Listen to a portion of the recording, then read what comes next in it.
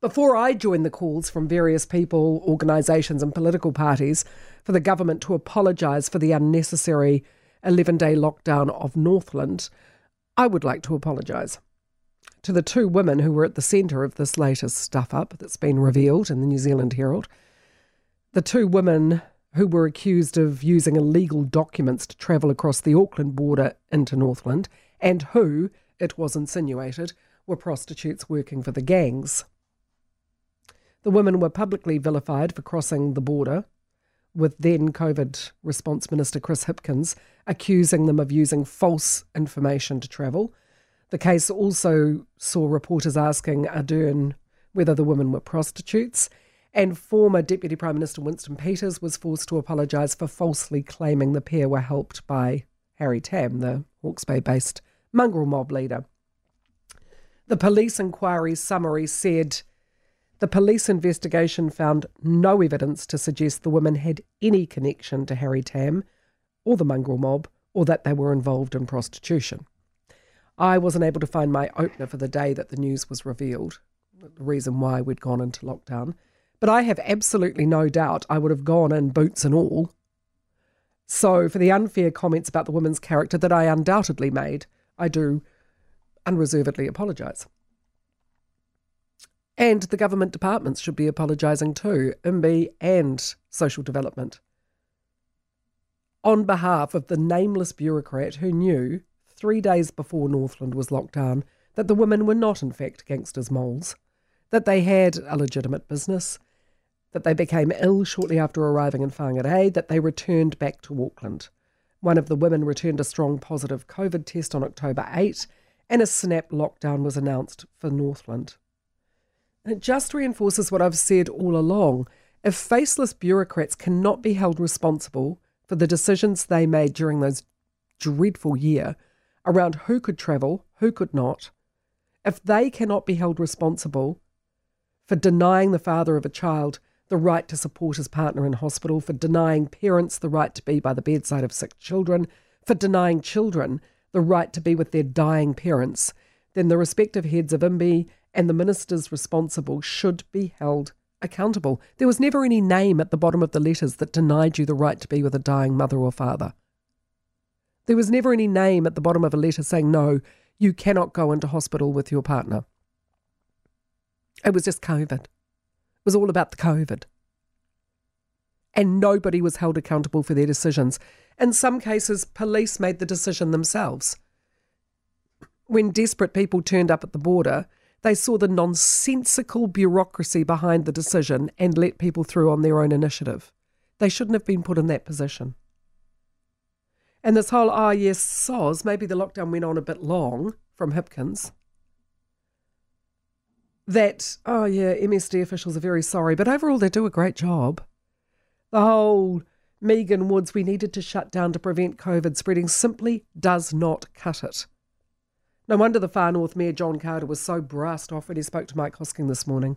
It just, excuse my language, pisses you off because it makes you angry. This is just typical of the invisible, arrogant Wellington bureaucracy. Look, we get good service from our local bureaucrats, the Justine Smiths and the Ben Daltons, but for these people in Wellington who, and everyone makes mistakes, Mike, so we accept that. What really annoys you is this has affected businesses, it's affected people's employment, and these people in Wellington make a mistake and they haven't got the fortitude, the guts to stand up and say, look, we're sorry, we cocked it up a bit. Someone needs to just stand up and say to Northlanders, we're sorry. You know, what really frustrates you, Mike, is these people sit in Wellington, they don't know where Kerikeri is, they don't know where the Hokianga is, they don't care about Te Kao or Kaio. These are Northlanders, these are New Zealanders who deserve better than this. Absolutely they do.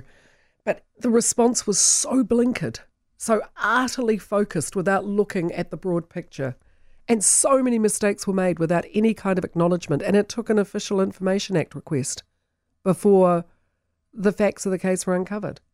No wonder this government does not want an inquiry into its handling of COVID. They've resisted it all the way through, and God knows this government loves an inquiry. But they're not having one on the way they handled COVID. And actually, after this morning, I'm not entirely sure I want an inquiry either, because it will make me angry, so angry. so white-hot rage burning in my gut angry when cock-up after cock-up is revealed. And to what purpose? What's the point? The damage is well and truly done.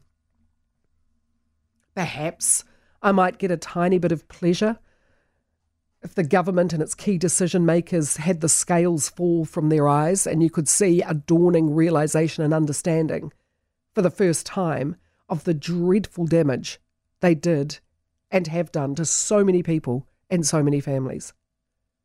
But Ardern, Hipkins et al. Are all suffering from the saviour syndrome, which is an underlying belief of these individuals that it is the noble thing to do. They believe they are somehow better than others because they help people all the time with enormous sacrifice to themselves. While motives may or may not be pure, their actions are not helpful to all involved, according to the definition of the saviour syndrome.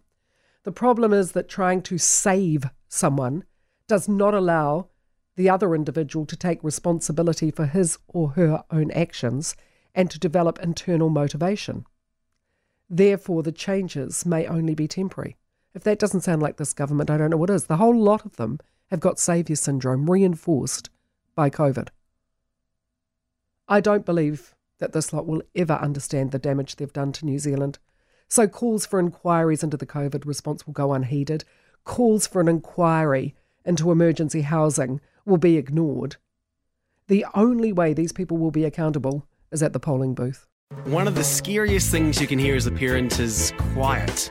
But if you do get a little quiet time, have a listen to The Parenting Hangover. It's not scary at all. If I bump into a couple and they have a boy and they have a girl, and I'm like, oh, boy, girl, snip. You've got a boy, you've got a girl, get the snip. You're done. You get to figure out what it's like raising a girl, you get to figure out what it's like raising a boy, save yourself a shit ton of stress and money. You've got your perfect little family. The Parenting Hangover with Clint and Jordan. New episodes every Thursday on iHeartRadio or wherever you get your podcasts.